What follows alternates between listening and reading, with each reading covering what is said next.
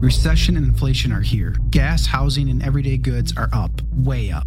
And you want to be ready for any situation. So what would you do if there's no food on the shelf? ARC Heirloom Seeds are here to help. Did you know 99% of seeds sold today can't reproduce? With Heirloom Seeds, you only have to plant once. Then you can grow year after year, giving you and your family stability and security because things are getting crazy out there. Our all-in-one seed kit provides everything you need to grow your own food. This premium seed kit has over 65 varieties, 50,000 seeds in stores for 15 years. You'll also get our exclusive seed guide to make growing a no-brainer. ARC Seed Kits is a family-owned and operated business and the most trusted name in the nation for over 15 years. Our mandate is to get heirloom seeds into every home in America. Go to arcseedkits.com today and get free shipping by entering promo code podcast. That's ARKseedkits.com, promo code podcast. Get your seeds, get prepared, get growing. arcseedkits.com. Today is November 10th, 2021, and our first story. The judge in the Kyle Rittenhouse case explodes on the prosecution over grave constitutional violations and might actually rule for a mistrial with prejudice, meaning Rittenhouse cannot be charged again. The case is breaking down, and it looks like Rittenhouse is winning. In our next story, Paul Gosar is facing a criminal investigation, or at least Pelosi's demanding it, for posting a meme in which he is an anime character attacking AOC. I think it's in bad taste, but still ridiculous for Pelosi to demand.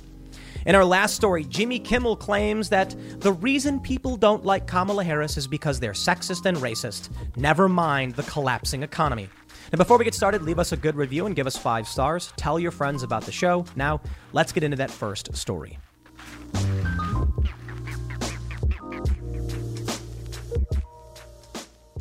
The judge in the Kyle Rittenhouse case has snapped several times at the prosecutor as the case seems to be imploding on the prosecution. In fact, it's going so bad that the defense just argued for a motion of a mistrial with prejudice, saying that the prosecutors are doing so bad, they're either trying to get a mistrial, meaning they'll get another chance to prosecute Kyle Rittenhouse because they know they're going to lose, or they're attempting to use unconstitutional means to prejudice the jury against Kyle Rittenhouse. Now, there are 2 important points in that motion. The judge so far said he'll take it under advisement and then told the prosecutor, I don't believe you are acting in good faith. I've got all of this. We'll go through it. But the gist of it is the prosecutor tried to use Kyle Rittenhouse's right to remain silent against him, actually saying in front of the jury, why haven't you come forward and told your story sooner?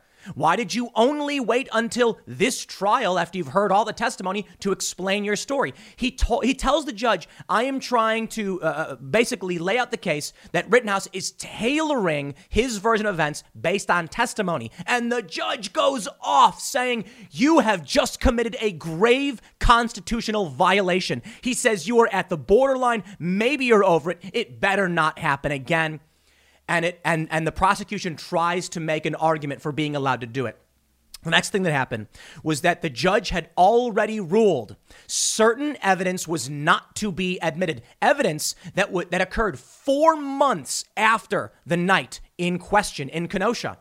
The prosecutor brings it up anyway, and the judge goes off. The defense then says he's trying to get a mistrial.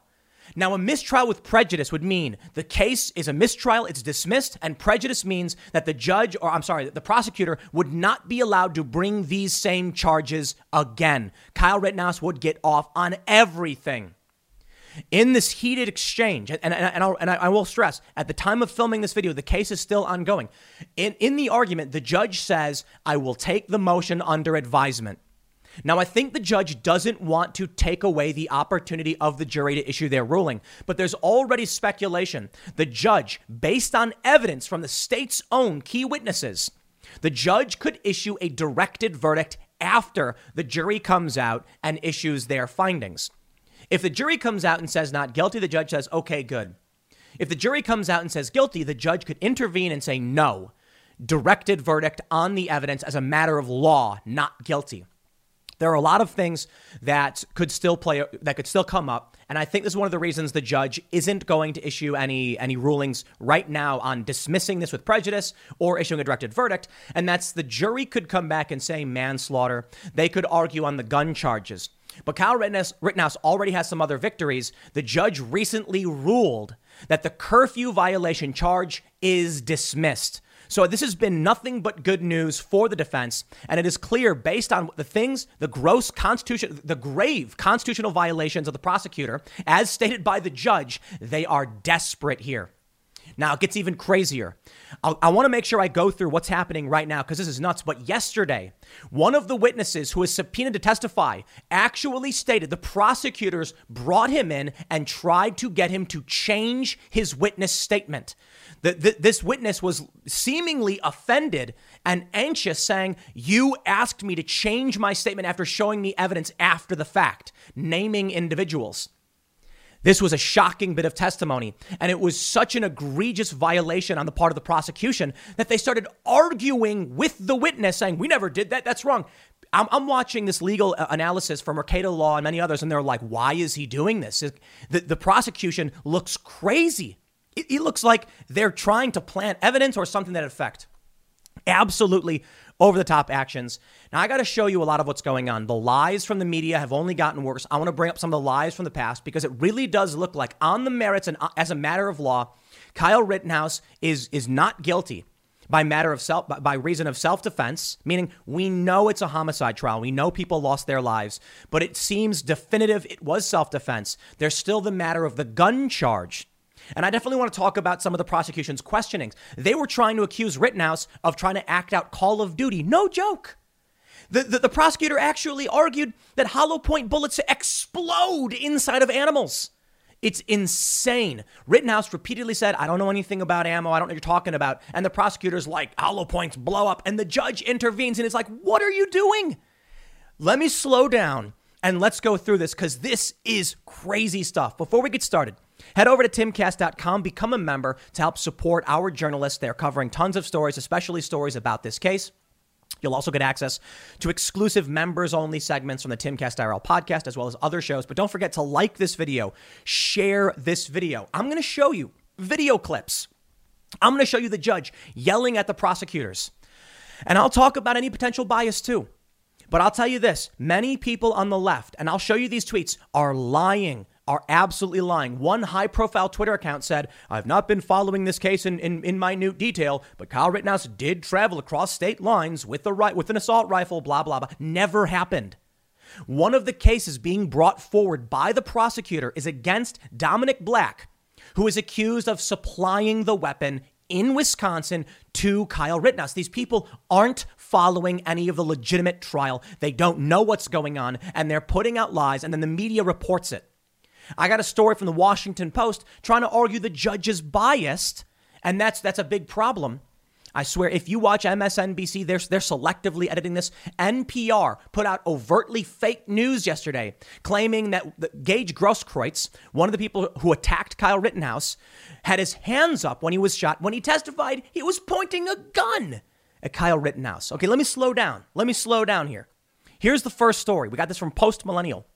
Judge slams prosecutors for trying to use Rittenhouse's right to remain silent against him. Quote, I was astonished when you began your examination by focusing on the defendant's post-arrest silence. That's basic law. It's basic law in this country for 40 years, 50 years, the judge said.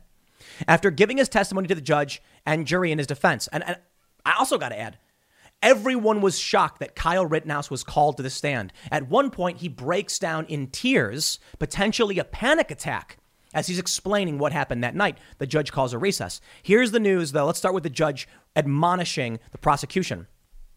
They say Kyle Rittenhouse was examined by the prosecution, who stated their claim that Rittenhouse intended to kill people the night of August 25th. The prosecutor tried to bring up Rittenhouse's invoking his right to remain silent after his arrest, which is a long established in U.S. law to not be permissible. If you plead the fifth and say, "I will remain silent, I want a lawyer," you can't, as a court, hold that against him. Juries do. Now, it's risky to have Kyle Rittenhouse testify. Often there is some bias the jury might have saying, why won't he speak up in his defense? But it's because it's a high risk, low reward, and there's a reason for the Fifth Amendment right to remain silent. In this regard, many people are saying it's risky to have Kyle Rittenhouse testify, but Rittenhouse brought up several pieces of evidence that could not have been admitted otherwise. Notably, he stated that Rosenbaum, the guy who chased and attacked him, had threatened his life on 2 occasions. Rittenhouse needed to testify that he was personally threatened, that there was a threat made against his life on more than one occasion. He mentioned that Rosenbaum threatened to cut out his heart. Now, that's something that he would need to testify to, and perhaps that's why they decided it was good to have him testify. However, as noted, I believe this was by Rekieta Law, there are tens of thousands of people who have cried on the stand in remorse and still been convicted. So we'll see how this plays out. Based on how things are going at the prosecution, I think the judge may be ready to say mistrial with prejudice. He took the motion under advisement. We'll see where that leads to. The state tried to show that Rittenhouse was not being entirely honest on the stand, tailoring his testimony after having heard eyewitness testimony and seen media accounts of that night and the reactions to it over the past year. The defense issued an objection stating that the state was trying to comment on my client's right to remain silent. I am making the point that after hearing everything in the case, now he's tailoring his story to what was already been introduced. That is clearly a constitutional violation. Let me pull up some of these clips. This is the wrong one. I'll pull this that one up in a second. We have the law of self-defense noting that the defense made a motion for a mistrial with prejudice. Here we have from the Columbia Bugle, judge scolding the prosecution in the Rittenhouse case. The problem is this is a grave constitutional violation. Let me play the clip for you. You need to account for this. Your Honor, I don't want a jury here. He's commenting on my client's right to remain silent. No, Your Honor. I am making the point that after hearing everything in the case, now he's tailoring his story to what has already been introduced. The problem is, this is a grave constitutional violation for you to talk about the defendant's silence. And that is, and you're right. You're right on the borderline, and you may be over, but it better stop. Understood. So that was one of the moments, but there's more. Take a look at this. Greg Price tweets, holy effing ish. The judge just completely snapped at the Kyle Rittenhouse prosecutor. Check this out. He says, to bring this matter before the jury. Did you know Fast Growing Trees is the biggest online nursery in the U.S. with more than 10,000 different kinds of plants and over 2 million happy customers in the U.S.? They have everything you could possibly want, like fruit trees, palm trees, evergreens, houseplants, and so much more. Whatever you're interested in, they have it for you. Find the perfect fit for your climate and space. Fast Growing Trees makes it easy to order online, and your plants are shipped directly to your door in 1 to 2 days. And along with their 30-day Alive and Thrive guarantee, they offer free plant consultation forever. This spring, they have the best deals online, up to half off on select plants and other deals. And listeners to our show get an additional 15% off their first purchase when using the code POOL at checkout. That's an additional 15% off at fastgrowingtrees.com using the code POOL at checkout. Fastgrowingtrees.com, code POOL. Offer is valid for a limited time. Terms and conditions may apply.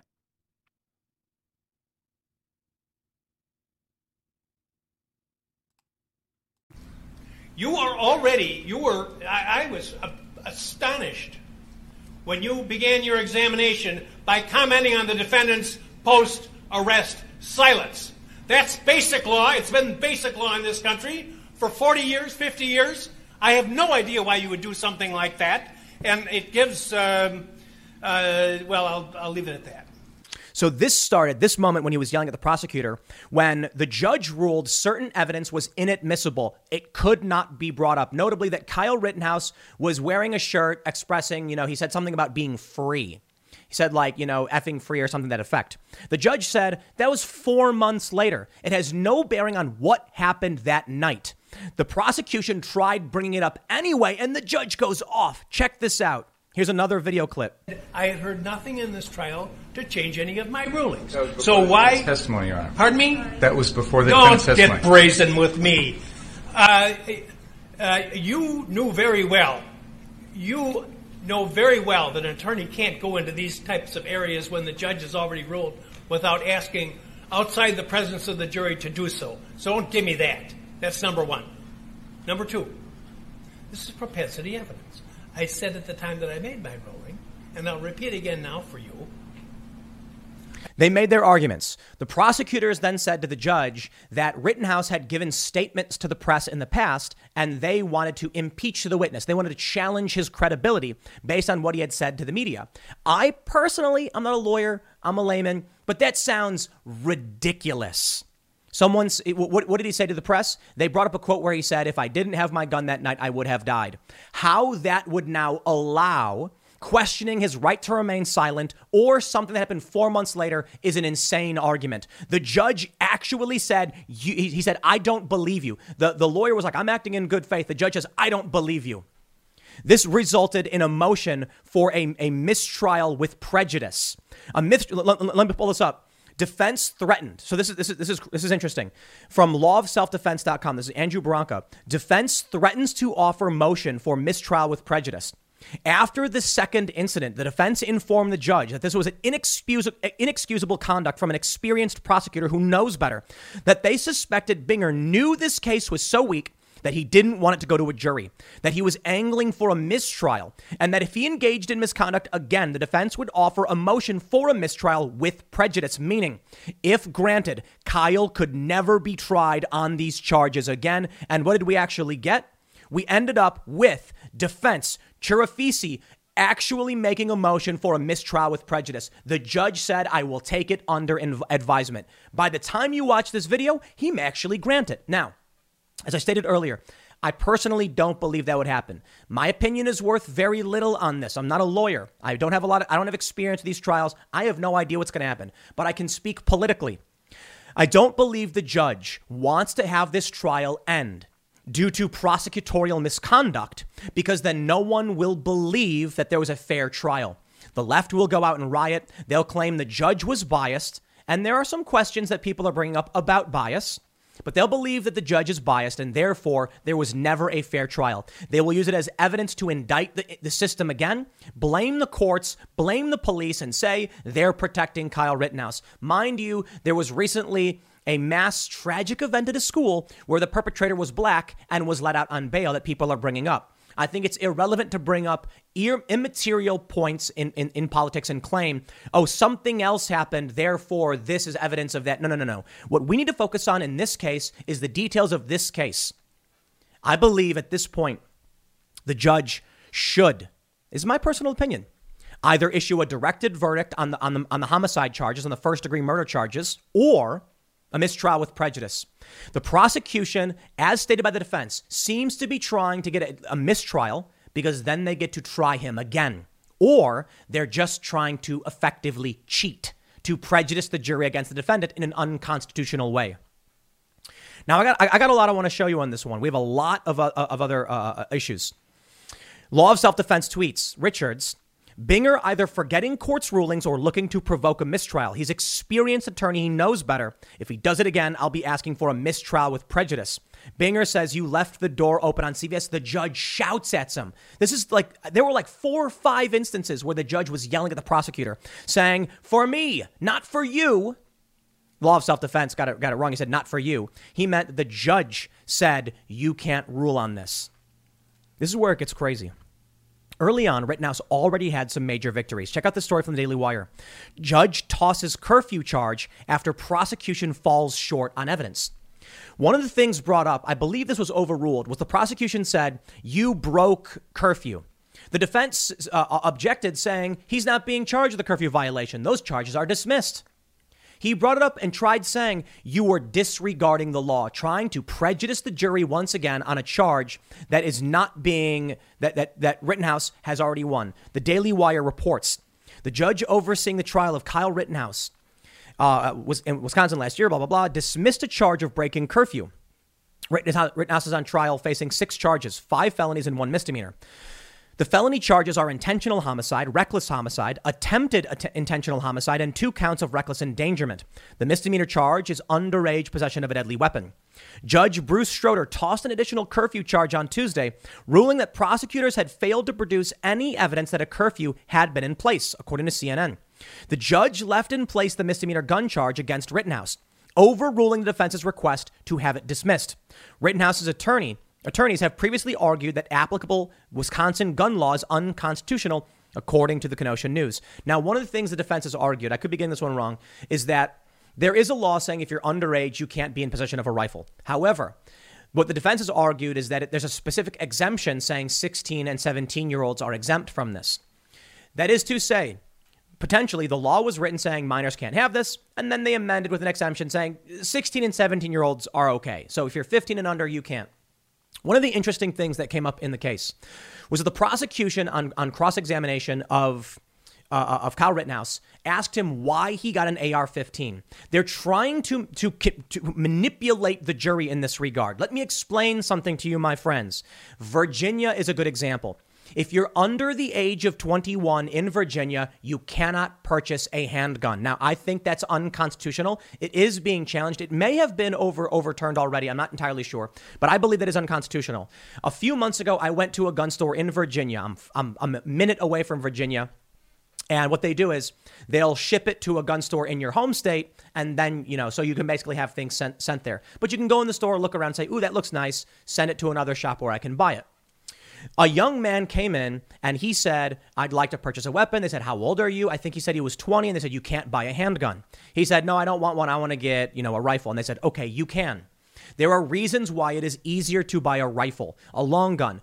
People on the left don't understand this. I believe the prosecution is attempting to manipulate the ignorance of the jury, and I don't mean that in a disrespectful way. I mean that he's betting people in the jury don't understand gun law.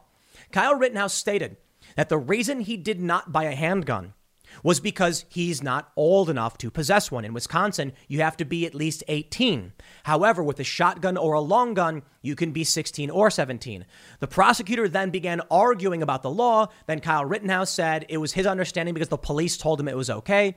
There was an objection, and the judge said effectively to the jury, it doesn't matter what the prosecutor thinks the law is. It doesn't matter what Kyle Rittenhouse thinks the law is. Ignorance of the law is no excuse for breaking it. And the judge would instruct the jury on the law. But the prosecutor seemed to be trying to make it seem like Rittenhouse was purposefully buying a more deadly weapon. The prosecutor went in to talk about full metal jacket rounds versus hollow point rounds. And this is where things just go off the rails insane. I'm sitting here confused why this line of questioning is even happening.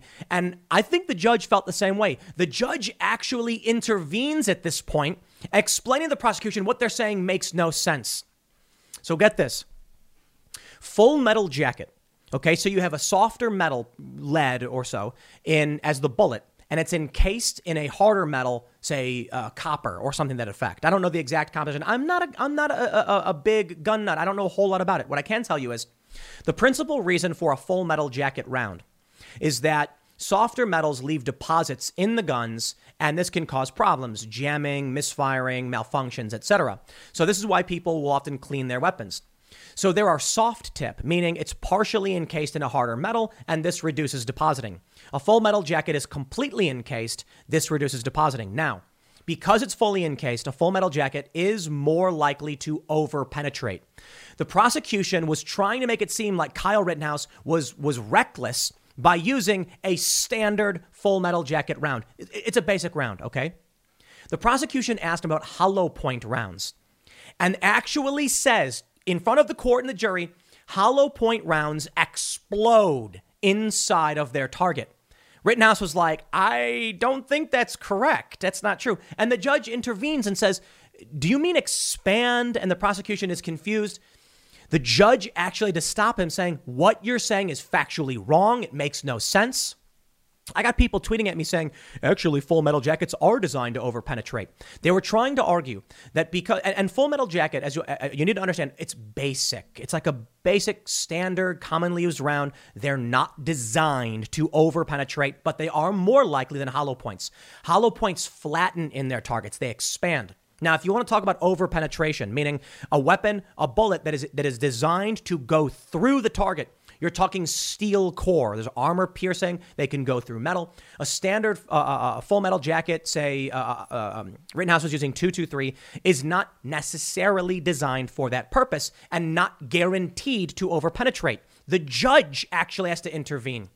All right. There's a lot going on. Let me actually address some of the charges of bias. In this tweet we have from David Carlson, the judge's ringtone is proud to be an American. It is literally so over. Now, if you are, I don't know if this guy is on the left or right. He's a social media manager contributor to Populist Union, so probably something more on the right. But I will explain to you, this is actually bad politically for the judge. Let me play this clip. The actions that I had talked about. As you can hear, the judge's cell phone rings, and the song playing is Proud to be an American. The judge has already been accused of bias, and I believe incorrectly, because the judge actually is not giving the defense everything they want. The defense wanted the reckless endangerment charge dropped. They wanted the gun charge dropped, and the judge is saying, no, the jury can decide. I think he's actually being quite fair. But this argument here being presented is more ammo for the left to say, proud to be an American? Well, he's certainly a conservative. I believe that's a ridiculous argument to make, but let's be real here. The mainstream left, the establishment left, would not play a song like that. That is not something that they would entertain or promote. And I think it's fair to say the judge is more likely to be moderate or conservative leaning, in which case the perspective on this case may be more moderate or conservative leaning. Not that he's biased in favor of Rittenhouse as an individual, but that the law does support Rittenhouse's claim of self-defense, that the state's own witnesses have, and if the judge is going to be fair and treat this fairly, it's good news for Rittenhouse. As we can see with the claims made against the prosecution, the actions they've taken, and how the media has lied and manipulated, how social media has censored information, we know the establishment left and many leftists are not being fair on this one. That is to say, if the judge is more likely to be conservative, he'll be fair, even if it means bad news for Kyle Rittenhouse. Ultimately, I think it will be somewhat good news. Now, one of the big moments today was Kyle Rittenhouse breaking down, sobbing on the witness stand. I don't know if he was actually crying. You can see some, moisture in his eyes. He's hyperventilating. I would say sobbing is the appropriate word. He's getting to the point in the story as he's testifying about what happened that night. A recess was called because he begins hyperventilating and struggling to speak. I would say it was like a combination of a panic attack and sobbing. I don't know if this was the right move. As I mentioned with Rekieta Law, he stated, I believe it was him who said this, that there are tens of thousands of defendants who have cried on the stand in remorse and have still been convicted. I've also heard from many people saying that the moment they saw him crying, they felt that he was being traumatized. It was malicious prosecution. All the evidence we've seen so far indicates a self-defense. The prosecution has committed grave constitutional violations by the judge's own statement. They've gone after his right to remain silent. They've tried admitting inadmissible evidence. And their own witnesses have basically supported the claim of self-defense on more than one occasion. And I've got prosecutorial misconduct for you right here. Take a look at this. Defense witness Nathan DeBruin, amateur photographer. Check this out. Wyndham Hotels and Resorts makes travel possible for all. Whether it's the long haulers looking for a great cup of coffee, a roomier rest for the on-a-whim road trippers, or a place to make summer memories with the whole family. No matter who you are, where you're going, or why, with 24 trusted brands to choose from like La Quinta, Days Inn, and Super 8, your Wyndham is waiting. Get the lowest price at WyndhamHotels.com. Restrictions apply. Visit website for more details. Andrew Branca goes on to mention, this was yesterday, that DeBruin seemed an unlikely candidate to be the defense's most powerful witness on the day because he presented and conceded that he was extremely anxious. Despite this, DeBruin was absolutely coherent and firm in his testimony, almost driving ADA Krause into a rage with his calm and cool testimony. At times, ADA Krause's cross-examination of DeBruin became completely unprofessional and almost personally bullying. No joke. I watched this live. I was shocked. Perhaps nothing was as damaging to the prosecution and as personally infuriating to ADA Krause as DeBruin's testimony that in a meeting with ADA Binger and ADA Krause, he had the perception they were asking him to change his statement to police about what he had observed on the night of the 25th. Here, change should be read to mean falsify, in particular, to falsify some conduct or presence of Joshua Ziminski. On the stand, DeBruin testified that he made a statement to the police. That was it. Later was called in for a meeting because he was threatened with a subpoena, shown video evidence, told by the prosecutor that's Joshua Ziminski. And then when DeBruin said, oh, okay, the prosecutor said, would you like to now change your statement? Which is to say, the statement he gave on the night in question was the true witness testimony that he had. After the fact, seeing other evidence or videos may change his understanding. In this instance, the prosecutor, according to his testimony, wanted him to add commentary to his statement to help the prosecutor prosecute Ziminski. That is gross prosecutorial misconduct, and DeBruin would not back down. Because of those claims, the prosecutor, Krause, went up there and started yelling at him for a long time, no less. DeBruin basically saying, you wanted me to change my statement. And they're like, no, he didn't. It was amazing when Krause said, we never asked you to change your testimony. And DeBruin goes, yes, you did. You showed me new evidence and then said, do I want to change my statement now? He felt that was them trying. He was really uneasy because it's basically like the state saying, you saw this, didn't you? You don't want to get subpoenaed, do you? And then he was, the ADA was like, you came in because you were threatened with subpoena. And he goes, you did subpoena me. I'm looking at this and I'm like, the prosecutors are just acting with impunity. These are evil people. Interestingly, let me see if I can pull up this, find this tweet from Mike Cernovich. Mike Cernovich mentions, I think, let's see, where do I have it?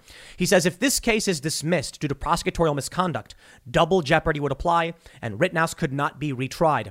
The prosecutor isn't trying to get a mistrial. He's willfully evil. He got away with it in other cases and couldn't adapt to having a real judge.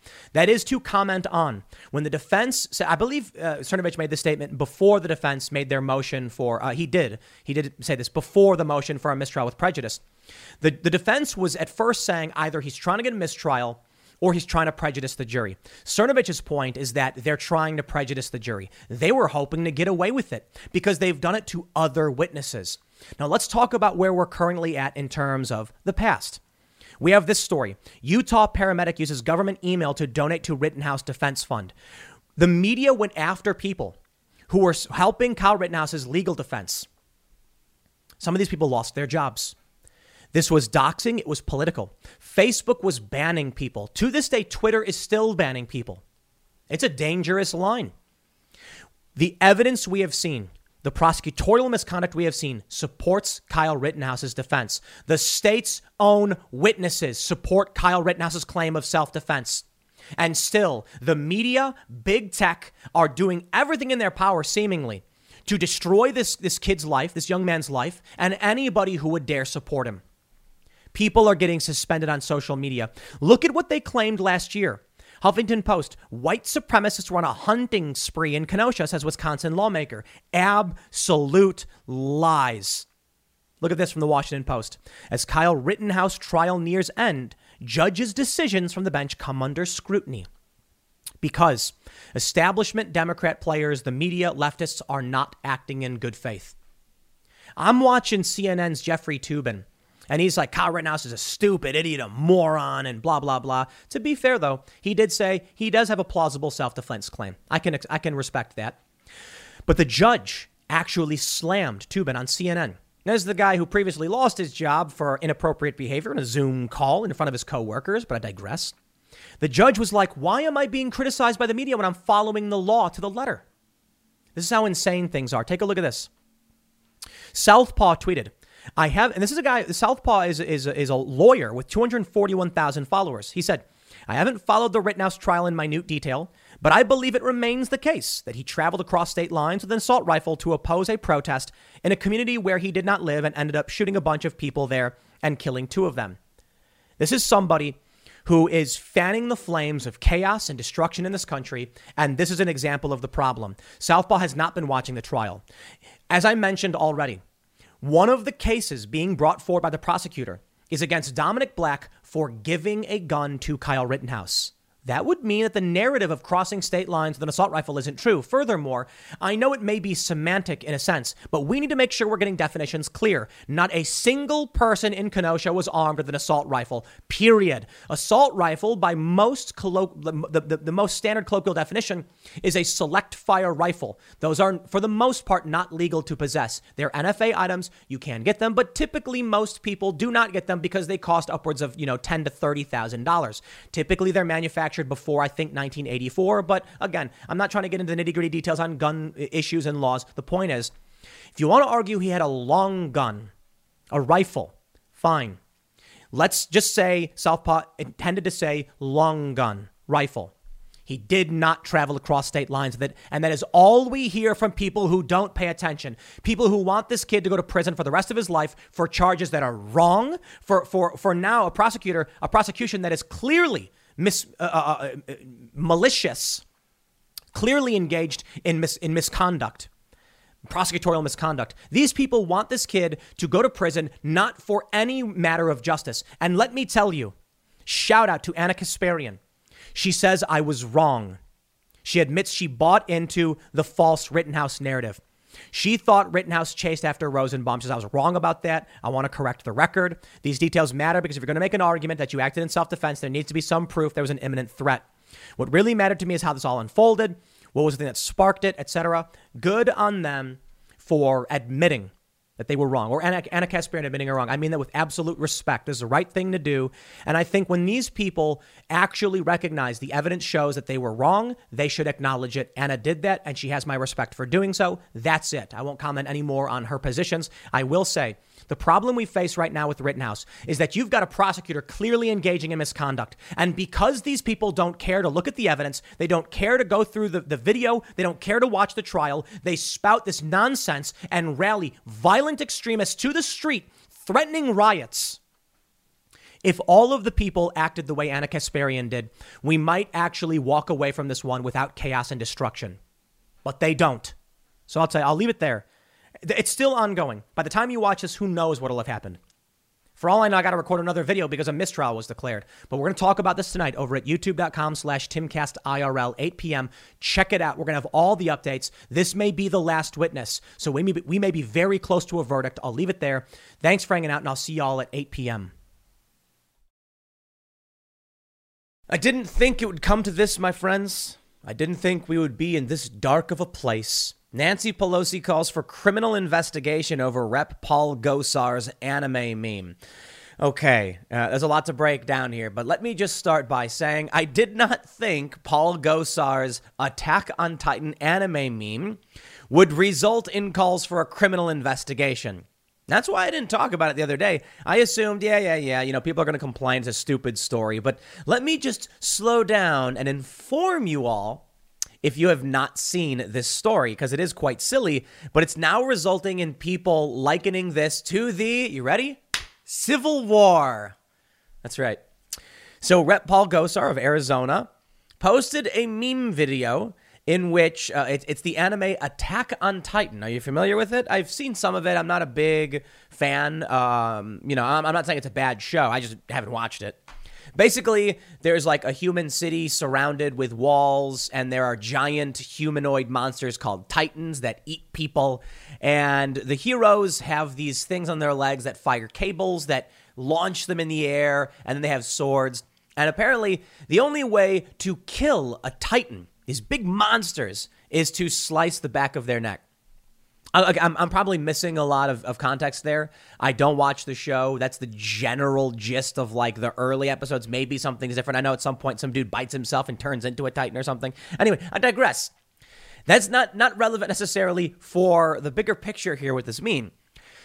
In the video, it's the anime opening to Attack on Titan. And Rep. Paul Gosar, as you can see in this grainy video, is one of these heroes fighting a Titan, and the Titan is Alexandria Ocasio-Cortez.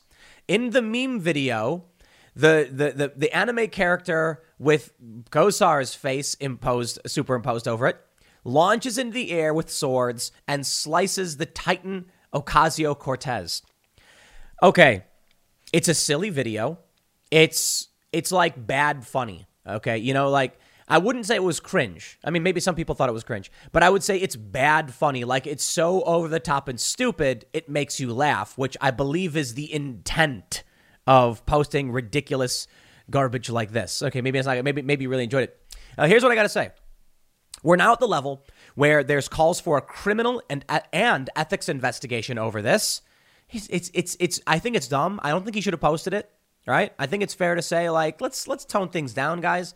But come on, man. Is this really where we're going? My favorite part about this story and the escalation is, for one, as I mentioned, we're at this point now where they're quoting. Here's a quote. South Carolina sent Brooks dozens of new canes, one bearing the phrase "good job," another cane was inscribed to hit him again. And this was because this dude Brooks beat another member of Congress with a cane. There was a caning before the Civil War. And that's what they're putting. Right-wing fanatics like Gosar and Green are nudging closer and closer to rep-on-rep violence. They just keep pushing. All right. I'm not a fan. I don't think it was appropriate to post the meme, but I don't think it's the end of the world. And that's why I didn't care to talk about it until we escalate to this point where CNN is now making a cultural argument against the meme. Jill Filipovich is arguing that the meme is cringe. Okay. Let me read you the story about what Nancy Pelosi. This is the state of American congressional politics. This is what Nancy Pelosi has to be worried about. Let me just tell you, my friends. A few years ago, you may remember when Kathy Griffin posted a photo of herself holding. It was. I don't even know if I can describe the video without getting in trouble on YouTube, but it was a graphic video of her causing harm to the president, and it was in bad taste. It was nasty, and she should not have posted it. And I criticized her for doing so, as many did. Now, I will say similarly in that context, Rep. Gosar posting an anime video where he's a character who launches in the air and slices the back of AOC's neck. Also not a fan. Shouldn't have posted it. It's nasty. I will be critical in the exact same way.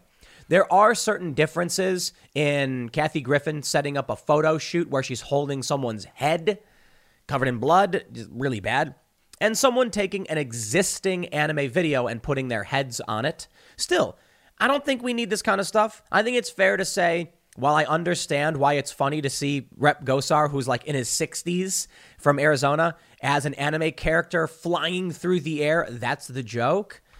You know, we don't. All this does is add fuel to the fire, and I can certainly understand why an anime video is funnier than what Kathy Griffin did, but I put them in a similar category. Not identically, but it's bad. You shouldn't do it. Now, should there be a criminal investigation? No. Should there be an ethics investigation? No. Are you kidding me? Kathy Griffin got a suspension on Twitter or something, and everyone said don't do it. I mean, she lost her job. She got fired from CNN because she posted it, and well, that's CNN's decision. This is a public rep who reps in Arizona, and it's up to the voters to decide whether or not he gets his job back. But let's break this down, and I have to go through this because the CNN article trying to critique the meme is the funniest rebuttal I've seen over memes. But here's the story from timcast.com. The 81-year-old Congresswoman, Nancy Pelosi, called for the House Ethics Committee to investigate the meme. House Speaker Nancy Pelosi has called for a criminal investigation into Rep. Paul Gosar over an obvious parody meme that the congressman posted on Twitter. In the video, Gosar's head is on Attack on Titan character Eren Yeager's body from the opening credits of the first season of the show. The congressman fights characters with Democratic New York Rep. AOC and Joe Biden's faces edited onto them. Quote, Nancy Pelosi tweeted this: threats of violence against members of Congress and the president of the United States must not be tolerated. GOP leaders should join in condemning this horrific video and call on the ethics committee and law enforcement to investigate. Law enforcement? I don't remember you or anyone else saying that Kathy Griffin should be investigated over what she did, and what she did was wrong. And I also think what Gosar did is wrong. However, if we're going to have standards here, I think it's only fair that we operate on the same standards that Kathy Griffin was operating under. Granted, she's not a member of Congress. That I get. So you want to have an ethics investigation? I roll my eyes and say, okay, tell the dude not to post a stupid meme again and we can move on. Criminal investigation? Sure, just as soon as Kathy Griffin gets indicted for threatening the president. No, it's not a threat. It's a gag video. Is it going over the top? I certainly think we're headed in a dark direction. I've been saying before, it's only a matter of time before someone in Congress gets caned. And that's a reference to the Civil War. And now because of this meme, people are making the same references. Editing the heads onto others onto characters from film and television clips is a popular meme format that really took off during the 2016 election. Ocasio-Cortez responded to the meme by tweeting, "So while I was en route to Glasgow, a creepy member I work with who fundraises for neo-Nazi groups," that's an insane lie, "shared a fantasy video of him killing me. Also not what he did." She went on to complain that institutions don't protect women of color, WOC, walk, okay, whatever. Ted Lieu said, "This is sick behavior from Rep. Paul Gosar. He tweeted out the video showing him killing Rep. Ocasio-Cortez from both his official account and personal account in any workplace in America. If a coworker made an anime video killing another coworker, that person would be fired." Well, to be fair, Kathy Griffin did lose her job, and I don't think this was an appropriate video to post. I just think that when it comes to Democrats, they're quick to ignore when they do things wrong, and they're quick to condemn when someone does something wrong to them. And herein lies the problem. Someone like you or I might actually look at this and say, don't post this stuff. And look at Kathy Griffin and say, don't post this stuff. Because we're willing to be fair and we're willing to point out it's inappropriate to post videos depicting you committing violence against someone else in a political space when we're hyperpolarized. The Democrats don't. They don't do it. And the establishment types, for the most part, there's certainly some lefty types who will call out the BS. But for the most part, the establishment never criticizes itself. And I'll give you the famous example when Rep. Steve King, I think he was of Iowa, made a comment about white nationalism. Republicans booted him off all of his committees, and then he lost his primary and he's out. Because conservatives are like, we don't want to play with that. That's bad. We think it's wrong. When Ilhan Omar crop dusts, as I call it, anti-Semitism for years. What I mean by that, what I mean by crop dusting anti-Semitism is that, you know how crop dusters get really close to the ground and then they fly away, but they don't actually touch the ground? Ilhan Omar's made several comments that make people like side-eye, like, is she making an anti-Semitic reference? But she does it so many times at a certain point you're like, maybe you, but what do we get? They won't even criticize her. When Congress came out to condemn hate, they didn't say, Ilhan Omar, you shouldn't have posted these things. They condemned all hate. Just glossing over what Ilhan Omar had said on numerous occasions. She made a bunch of references about dual loyalties and all about the Benjamins baby, which are very close to being anti-Semitic tropes. Notably that there's an anti-Semitic trope that people who are Jewish have dual loyalties with Israel in the United States. And it's specific to one country. That's why it's considered anti-Semitic, because people don't talk about any other country where there are dual citizenships. For the most part, it's just Israel. Now, that's why I say crop dusting. She didn't come out and overtly criticize Jewish people. She just made these tropes and people, But she did it several times. I think she did it like 4 times. And they couldn't even just say, we condemn anti-Semitism. Nope. When it comes to the Democrats getting criticized or attacked, or I mean like politically attacked, not physically, they all start screaming, and Nancy Pelosi's like, we need a criminal investigation into this. You know what, man? When Donald Trump was in the White House and a bunch of insurrectionists surrounded the White House, trying to tear down the barricades, fighting with police and federal law enforcement, to the extent that Trump was forced into his bunker, the left, the Democrats, and the media started making fun of him, calling him Bunker Boy. So please spare me when you're going to cry about a stupid anime meme video. When I saw the story, I chuckled, rolled my eyes, and said, he shouldn't have done it, but that's it. That's it. We're escalating. We really are getting to a point where people are posting messages that they don't think are inappropriate. And I think is wrong. Kathy Griffin shouldn't have posted that. People should not have mocked Donald Trump as Bunker Boy. And Gosar shouldn't be posting a video depicting AOC and Biden as titans that are being attacked. Okay, round 2. Name something that's not boring. A laundry? Ooh, a book club. Computer solitaire, huh? Ah, sorry, we were looking for Chumba Casino. That's right. ChumbaCasino.com has over 100 casino-style games. Join today and play for free for your chance to redeem some serious prizes. ChumbaCasino.com. No purchase necessary. Void where prohibited by law. 18+ terms and conditions apply. See website for details. I don't think it's appropriate. And I think it's all a sign that we are headed in a very dangerous direction. Yet the funny thing is, it's typically the left that says, I'm wrong when I say we're heading in that direction. Now they're the ones coming out with the posts where I'll pull up this one. This is from journalist Lindsay Bayerstein. She's, a leftist. And I'm not criticizing her over her criticism of this because she's entitled to criticize this because I think it was bad. But I certainly think it shows that we're headed in this direction. And I think it shows the left agrees. She tweeted, right-wing fanatics like Gosar and Green are nudging closer and closer to rep-on-rep violence. They just keep pushing. I'm not going to sit here and pretend it's just Republicans or Republicans are the instigators. I actually think when leftists go out and burn down cities like they did in Minnesota, and then Kamala Harris fundraises on their behalf, it's actually the Democrats who have been pushing and escalating this for some time. This is the tweet she quoted.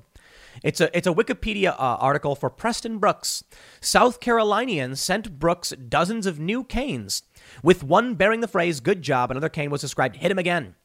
Paul Gosar, shame of Arizona, ought to be censured by Congress, but he won't be because the Republican Party is made up of the inheritors of people who believe it's their right to threaten and use violence when people tell the truth about them. Spare me your manipulations, your lies, and the garbage. Spare me.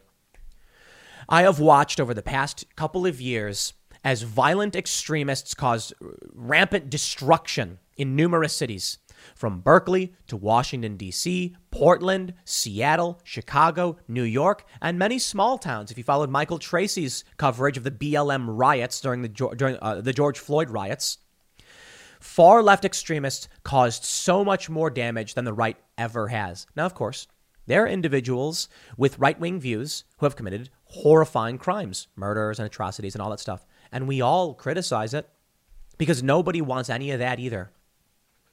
But here we are, where a meme is warranting a criminal investigation. But in Minnesota, after the George Floyd riots, they accounted for a certain number of people who died in the riots. It was about a week or so after, I believe, that in the rubble of a building that had been burnt to the ground, they found a corpse. This was Black Lives Matter. This was Antifa. This was Democratic voters and leftists who were bailed out by Kamala Harris and Joe Biden's staff. And they have the nerve to cry because of a meme posted by a Republican. I got no problem saying it. He shouldn't have posted it. And again, therein lies the problem. If you or I are willing to call out the left and the right, but the left will only call out the right, then the left gets away with it. And now you have conservatives saying, when the Republicans win in 2022, it is revenge mode. And I get it. This is the direction we're heading in, and there is no turning back. At a certain point, people who are moderate, independent, conservative, or, ultra-conservative and far-right are going to say, we no longer care to criticize anybody who agrees with us because you never do it either. Why should we be the ones who criticize people like Gosar or Steve King when they post things that are considered to be wrong, but the Democrats don't do it themselves? Adam Schiff goes on TV holding an envelope. I've got the evidence of Russian collusion. For years, they lied. Have they held their own accountable? No, they haven't. So I'll tell you what you can expect. Don't be surprised if the Republican leadership comes out and criticizes Gosar. For the most part, it's because Republicans are more concerned about the opinion of the New York Times than the opinion of their own constituents. But this is what you get. Establishment Republican leadership has no problem criticizing and condemning their own. And you know what? I respect it. They do. The problem is we're now at a point where you have these memes. There's a funny meme. It was a tweet that went viral on Reddit because Reddit is dominated by leftists. And it said, "Why I wish I could vote for the Democrats that exist in the nightmares of Republicans because I keep voting Democrat and they don't do anything." And that's because these people are far left. And they don't realize that Democrats are fairly far left, but closer to the middle of the left quadrant where they're far, far left. And they're like, why aren't Democrats abolishing private health care? Why aren't Democrats making hate speech illegal? And what are Democrats doing? Defending the banning and censorship of individuals for hate speech and actively eroding our borders, eroding our economy. And so when Republicans are like, it is a bad thing that Joe Biden is no longer enforcing border protections, the left says, but we want open borders. They think that Republicans, when they criticize open borders, genuinely believe that Democrats have opened up the borders and are just shuffling everybody in. While that is happening in certain respects, the criticism from the right of the Democrats is that they are not enforcing it enough. Certainly, Joe Biden's deporting people. And there was a funny post. I think it was Kyle Kalinske who posted it. And he was like, under Trump, there was X deportations and under Biden, there's way more, making it seem like Joe Biden was worse than Trump on immigration or on the border protections. And then I just had to point out, if Joe Biden is not securing the border and more illegal immigrants are crossing in, then you will see more deportations. It actually is indicative of Joe Biden doing worse on the border than Trump. But so long as the left genuinely believes that the Democrats are far right, they'll keep pushing these nonsensical lies. And so long as moderates and Republicans keep saying things like, well, I don't want to lump all the Democrats in with the same category because that's not right, then they will lose. They will keep losing. And I'll put it very, very simply. Why do these corporations do what they do? Why do they side with the woke, insane left? Well, for one, we know about I think it's called the ESG score, the social credit system for corporations. But I'll tell you, it's actually much simpler than that. I'll use Dave Rubin for this example because I like using either Dave Rubin or Carl Benjamin. We'll use them both. We'll use both of them this time. Do you believe it is possible that Dave Rubin and Carl Benjamin would lead a group of angry classical liberals to Twitter HQ with pitchforks and crowbars and rocks and bricks to beat, destroy, and attack because they're being censored on social media? Of course not. That would be absurd. No reasonable person would ever believe that Dave Rubin's going to be marching down the street with a crowbar going, ah! Will Antifa? Will Democrat voters? Will leftists? Of course, we watch videos of it all the time. So what do you think happens at these corporations when they're like, there's a bunch of angry right-wingers? They go, who cares? What do we care about? First of all, the independent individuals, the libertarian-minded people and the right won't even boycott a company that spits in their faces for the most part. And then they're sitting there. So the corporate execs are like, well, look, if we offend the right, they'll grumble about it and they'll keep buying our product. Well, but sir, we've also offended the left. Whoa. If we offend the left, they're going to show up with baseball bats and torches and Molotovs. Tell them we're sorry. That's how it plays out. We don't see Republicans smashing up bank windows. That doesn't happen. So the banks don't care. And they'll just tell Republicans to shut their stupid mouths because they're stupid enough to keep spending money at these businesses. Look at the companies that are boycotting the post-millennial. This is serious. The post-millennial is being lied and smeared about, and these corporations, scared of the left, just cave. It's time people on the right and it's not, I say the right, but it is independents and it is conservatives and it is moderates and it is even center-left individuals. I'll tell you this. Pew Research put out this data, which is interesting. Maybe I'll pull up later, showing that the stressed, what are they called? Stressed sideliners, people not involved in politics, lean politically to the right. The people in the middle who are stressed and don't like politics lean right. So I'll just say this. The left is the fringe, but they're also the most violent.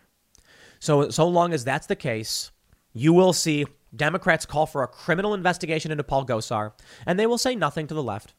They will not criticize Ilhan Omar. They will make it about everyone and all hate. But Gosar is the one who's going to get slammed for posting an anime meme. I don't think he should have posted it, but it is what it is. It's about time, I think, people who oppose the establishment politics, the Democratic establishment, and the neocons, like the Lincoln Project garbage, y'all need to wake up and stop acting like the Democrats are going to do anything in good faith. Everything is a projection. I'll put it this way. For 4 or 5 years, the Democrats were claiming that Trump was had colluded with Russia. And they spent millions of dollars into a special investigation. And we now know not only was it fake, But the individuals at the center of the Steele dossier, which launched it, are being indicted. Democrats lied the whole time. Adam Schiff lied the whole time. And we're only getting some justice because of a special counsel appointed at the end of the Trump administration that Biden can't really do anything about. He could, but it would be seen as a hyper-partisan move. So Durham's going to do what Durham does. That's the only thing you get. That's the very little that the right is actually getting out of anything. The point is, we know they lied for years. They know they lied for years. They will not come out and admit they lied for years. They just throw them under the bus. So please, over a meme, I don't care. I'll leave it there. Next segment's coming up at 1 p.m. on this channel. Thanks for hanging out, and I'll see you all then. The economy is in shambles, inflation is through the roof, and the government is lying about it. Several experts believe that the inflation rate is actually in the double digits, with some actually saying it could be as high as 30%. Now, when I talk to friends of mine who are big on economics and the stock market, the estimate they've given me is like 12%. So I think Max Kaiser is a good example. This guy's been covering finance. He's been on Wall Street, like 12%. This is significant because people are quite upset with Joe Biden and Kamala Harris. And surprise, surprise, Jimmy Kimmel blames sexism and racism for Kamala Harris's historically low approval rating. That's right. The late night comedian previously hosted a show that portrayed girls jumping on trampolines. Racism and sexism, my friends. At 28% approval, say goodbye to Kamala Harris being plan B to an aging Joe Biden. 28% approval. Why? Joe Biden's approval rating is at 38%, according to several polls. In aggregate, he's at about 41%. So there are some favorable polls in there and some bad ones.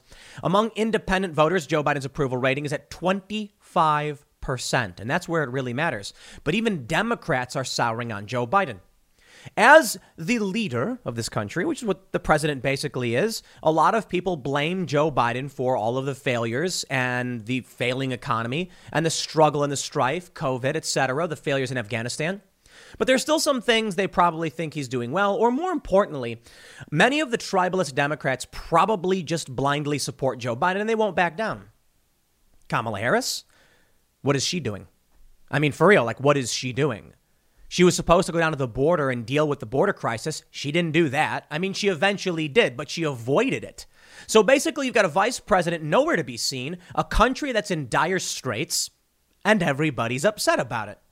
So surprise, surprise, the lady who couldn't even get a single delegate in the Democratic primary has a very low approval rating. We all knew that Joe Biden was the corporeal form they needed to stand up against Donald Trump. At least that's what The Atlantic said. They said, stay alive, Joe Biden. All we need is your corporeal form. So a lot of people didn't care for Joe Biden at all. But people despise Kamala Harris. People genuinely despise this woman. She laughs during very serious crises. When talking about children dying on the border, she goes, it's no surprise people don't like her, and it has nothing to do with racism or sexism. If it was a man coming out and laughing when asked about dying children, people would be upset with that person too. You see, Joe Biden doesn't do that. The problem with Joe Biden is that he doesn't know where he is, and he's doing a bad job. Some people still give him the benefit of the doubt. Jimmy Kimmel, however, is playing the game we all know and expected. Fox News reports ABC late night host Jimmy Kimmel revealed Tuesday that he thought at least part of the driving force behind Kamala Harris's historically poor approval rating, racism and sexism. During his opening monologue, Kimmel joked about the reasons Harris's approval rating would be so low, claiming it made no sense because she basically has nothing to do, but ultimately blamed sexism and racism and amid his comedic attempts. Americans really aren't happy with Vice President Kamala Harris, Kimmel said. Kamala Harris has an approval rating of 28%, which makes no sense because she basically has nothing to do. I mean, it's like criticizing a backup quarterback. Tom Brady, he's okay. I don't love the way Blaine Gabbert has his legs folded on the bench. I have to be honest. What? Kamala Harris has a job as the president of the Senate, as the tie-breaking vote in Senate decision-making when you have a 50-50 Senate. She's not sitting around doing nothing. She's doing her job as the vice president. Is anyone surprised by this? Kimmel pointed out that Harris's approval rating of 28%, according to a recent USA Today Suffolk poll, was lower than Dick Cheney's in 2008, following an incident in which he unintentionally shot someone quail hunting. I think I know why Kamala's ratings are so low, besides racism and sexism, haha, which are the obvious ones. It's because whenever she's next to Joe Biden, standing near or behind him, she looks like an assassin, Kimmel said, appearing serious when mentioning sexism and racism. He didn't provide any examples as to why Harris's approval rating would be low for those reasons. Despite calling out sexism as a reason for Harris's low approval rating, Kimmel has a history of questionable portrayals of women. I honestly don't care about the Man Show and Jimmy Kimmel having women jump on trampolines. If they like it, they're allowed to have it. Now, if he wants to criticize other people for being sexist, I think there's some interesting questions there. But I also think it's fair to point out, just because you have a show where women jump on trampolines doesn't mean you are sexist. You can make jokes and be funny. The point of the women on trampolines, in my opinion, on The Man Show, was meant to be over the top and funny. Not seriously degrading women. The women were there jumping up and down, enjoying it as well. I don't think it's degrading when you have two consenting adults agreeing to engage in jokes or coming on a show. It's just meant to be funny. I'm not going to blame Jimmy Kimmel for that because I'm not Jimmy Kimmel. He wants to play these stupid games by all means. But my friends, let's talk about what's really going on. I thought it was relevant to bring up the Kamala Harris approval rating in reference to the racism and sexism, because the Democrats and their lackeys in media only have one response for the most part. There's no reason to be upset with Kamala Harris or Joe Biden. And the real reasons, besides, sexism and racism, it's because these people are in a cult. Not every single person on the left is in the cult, but for the most part, they are. They blindly believe this stuff and they ignore what's in front of their faces. And what's in front of their faces is that the country is falling apart and we have more data. Take a look at this tweet. This is from Bow-Tied Bull. I'm not going to pretend that Bow-Tied Bull is the bastion of economic knowledge, but a decent following on Twitter, tracking Bitcoin, and they said, "Man, you cannot fool Americans into believing inflation is only 6.2%. It's 30%. Cernovich says 15 to 25%. There is zero shot. It's single digits. Zero, like banks." One person responded, at the very least, it's 15 to 30% on ish people actually buy a need. Groceries, gas, housing, household goods. Yes, I have a few tweets for you. First, I'll give you the official statement. Heather Long says, breaking, U.S. inflation was up 6.2% in October over a year ago. That's the highest inflation in 31 years. Inflation was up 0.9% in October alone, a much higher increase than 0.4% in September and 0.3% in August. Prices are rising for food, energy, shelter, used cars, and new cars. And here's a tweet from Jackie Kotkowicz. I'm not familiar. She's the director of policy research for the GOP. She tweeted out, "Prices continue to skyrocket under Biden. Gas is up 49.6%, bacon 20%, eggs 11.6%, fresh fish 11%, pork chops 16%, shoes 5.2%, dresses 9.2%, TVs 10%, computers 8.4%, sporting goods 8.7%. Used cars and trucks are up 26.4%, and car and truck rentals 39.1%. She goes on to say, your Thanksgiving will cost more thanks to Bidenflation. I love that word, by the way, Bidenflation. Poultry, 7.5%, ham, 7.6%, beefsteak, 24%. Spices are at 5%, rolls at 5%, crackers and bread, 7.5%, canned veggies, 6.6%, potatoes, a meager 1.7%. Coffee is about 5%, cakes and cupcakes, 6.6%, apples, 6.7%. There's a viral image going around where a turkey in 2020 was like $25 and today it's like $55. I talk to people all the time. They go to the grocery store. They are being rocked by inflation. And it's Joe Biden's fault. It's the Democrats' fault. And they'll tell you it's not, but it was Joe Biden who pushed the eviction moratorium. I'm sorry, when you give free money to people, you disincentivize work. And there's a whole slew of reasons. Look, the economy is a complicated beast. But when people are being given free money, you have a few problems. One, people who work in landlords, for instance, right? The left likes to say it's not a job. Sure. Managing a building is not a fun job. Owning the building and renting it out doesn't make you as much money as these people think. So often the landlords they're referring to are major corporate landlords. Let's talk about the small mom and pop landlords. Maybe own one building, live in the basement, and rent out the top 2 floors. People were able to live in those houses free of charge. The landlords are still responsible for fixing everything. What happens? They go into debt paying the bills. We've seen many of these stories. This is just one example. Eviction moratorium illegally enforced by Joe Biden when the Supreme Court struck it down. Now, retirees are saying they're making me fix the sink and the heating, but they're not paying rent. The landlords, and we, again, heard many of these stories, go in debt using credit cards to pay the bills because they're legally obligated to fix these properties, even though people aren't paying their rent. Now, I don't necessarily blame the people who aren't paying their rent for the most part. These are people who lost their jobs due to the lockdowns from Democratic governors and mayors.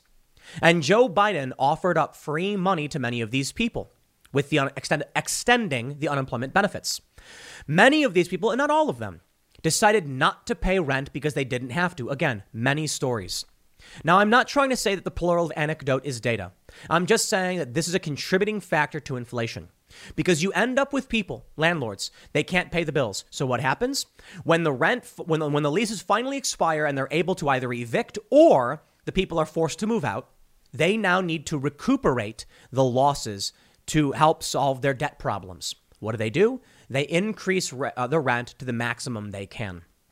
All of a sudden now, rent for this apartment that was $2,000 is $2,500 because the landlords lost money. And these are mom and pop retirees that saved up money, bought a single building. I'm not talking about major corporate property owners. That I understand people being like, screw them, because these big firms were buying up properties and screwing over the working class. But that's not most properties. I think the majority of properties are owned by like retail, mom and pop retirees. Then we have gas prices. Joe Biden's actually talking about shutting down another pipeline. They're actually being told the vaccine mandate is on hold by the Fifth Circuit, and the Biden administration comes out, their deputy press secretary tells people, ignore the court ruling and do it anyway. All of this shakes confidence in the system. You have a rogue president abusing his power, and regular people know it. And Kamala Harris is right there, voting on and approving Democrat policy, and people are sick of it.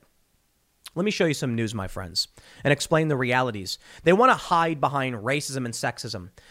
The Daily Mail reports household debt hits a record high of $15 trillion as home and car prices soar and Americans splurge on credit card purchases. Americans don't have the cash to pay for this. They are racking up debt. Then they need to make more money than their debt. Inflation happens. Imagine, and most of you probably already know this. You're making $15 an hour. They shut everything down. You're now not working. Some people are getting free money and some people aren't.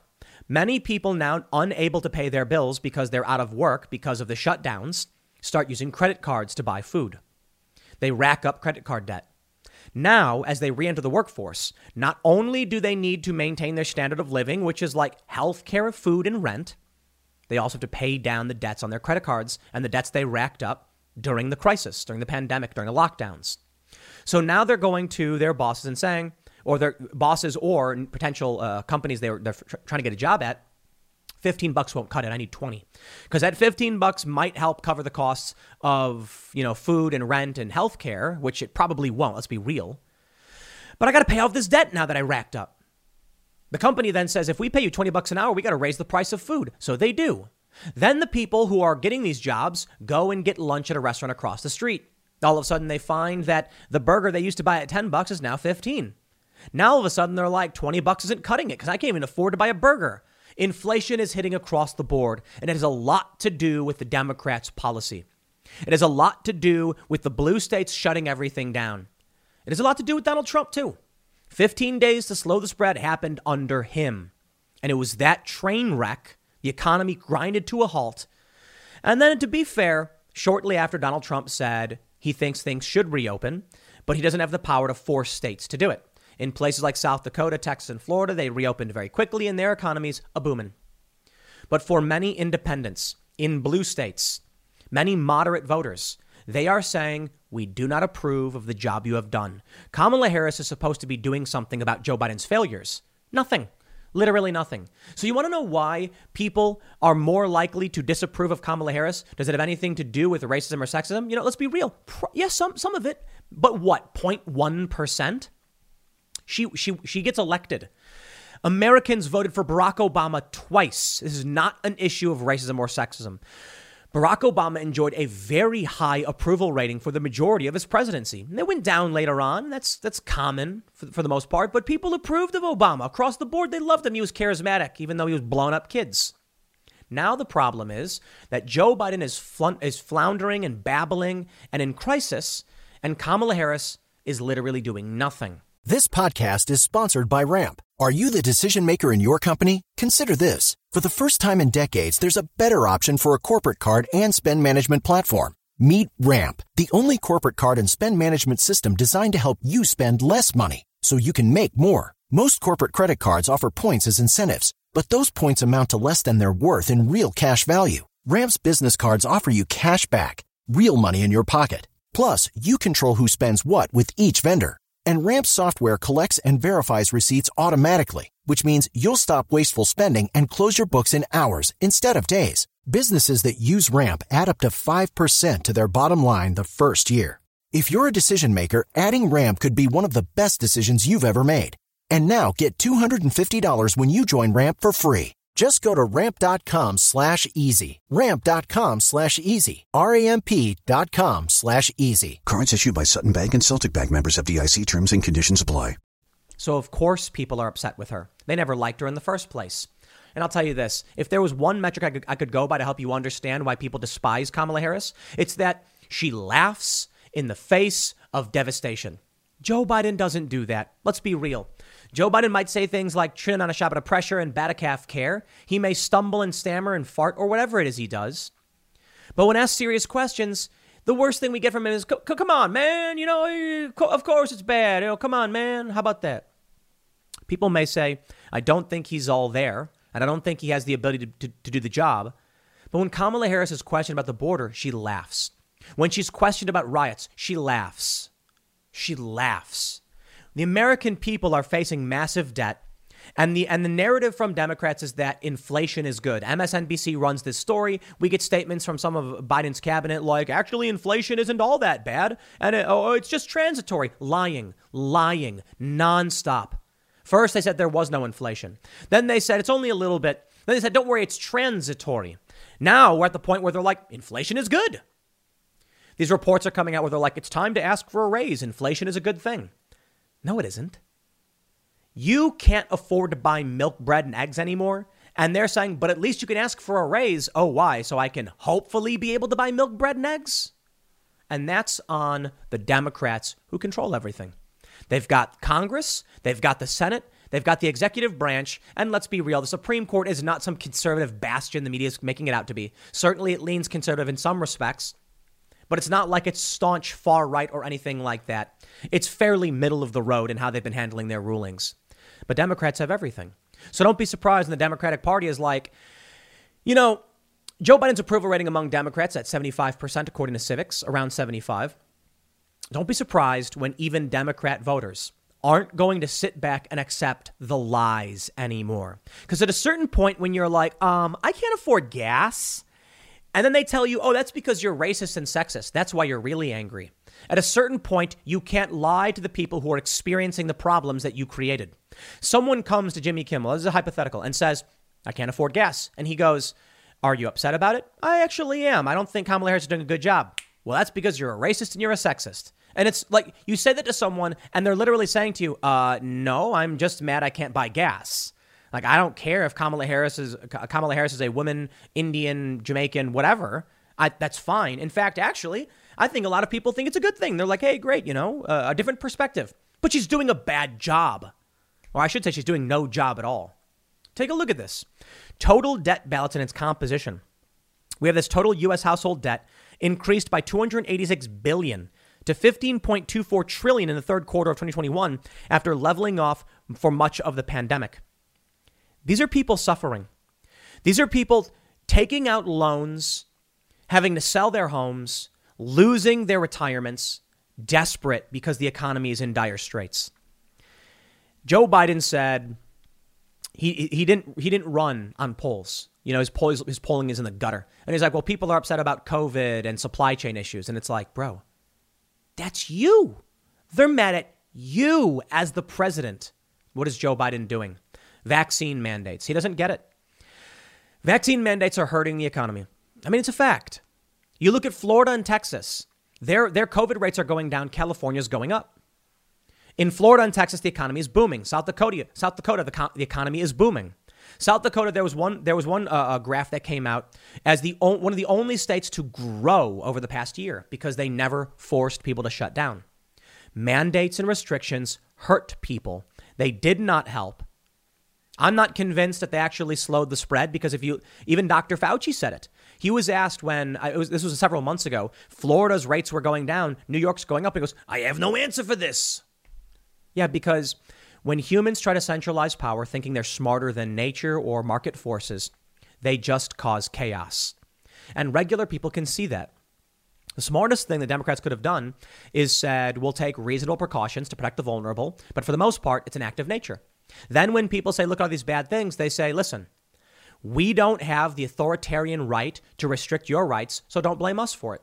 Instead, they said, we do have the right to do that. And the Democrats then started locking people down and effectively destroying livelihoods. You think the people in New York and across this country are going to forget that? No. Jimmy Kimmel, you know him, you love him. He's going to come out and look you in the eyes as you lose your job, as you lose your business, as you are struggling through debt and say, the only reason you're mad is because you're racist. It's incredible, isn't it? As if you, the American voter, don't know exactly why you are mad. It's funny. I see a lot of these journalists. There's these journalists that I've known for a long time working out of like Columbia and CUNY saying that the narrative around critical race theory is all fake and it's pushed by right-wing propagandists. And I'm like, that mother who's testifying in front of a school board in Loudoun County demanding their resignation is not blindly believing some fringe right-wing website. She's telling a story about how her own child came to her making racist comments that they learned in school. And the parent says, I don't want my kids learning this neo-racist garbage. And what do you get? Progressives, Democrats, politicians just keep telling you you're wrong. I'll tell you this. When they come out and say it's a lie, they wrap a lot of people up in the cult. Jimmy Kimmel can come out and blame racism and sexism, and people will believe it. There are a lot of people who will tribalistically just blindly support the Democratic Party no matter what. And they're going to be like, I think everything's fine. I'm getting free money and I can't be evicted. So clearly the problem must be racists. But something happens when the unemployment benefits dry up and the eviction moratorium ends. All of a sudden now people are like, hey, things are really bad. The Democrats seem to be maintaining support by bribing people. Indirectly, mind you, giving them free rent, arguably in violation of the Third Amendment, depending on if some of these people were service members. Giving them free money and then blaming the problems on everybody else. And there are people who buy it up. I wish those people would pay attention to the news. I'll leave it there. We got big news. I'm wrapped up in the Rittenhouse trial, but still trying to make sure I'm getting those segments out. 4 p.m., big breaking story on what's going on with Kyle Rittenhouse. He's testifying. I'll leave it there. I will see you all over at youtube.com/timcast at 4 p.m. Thanks for hanging out.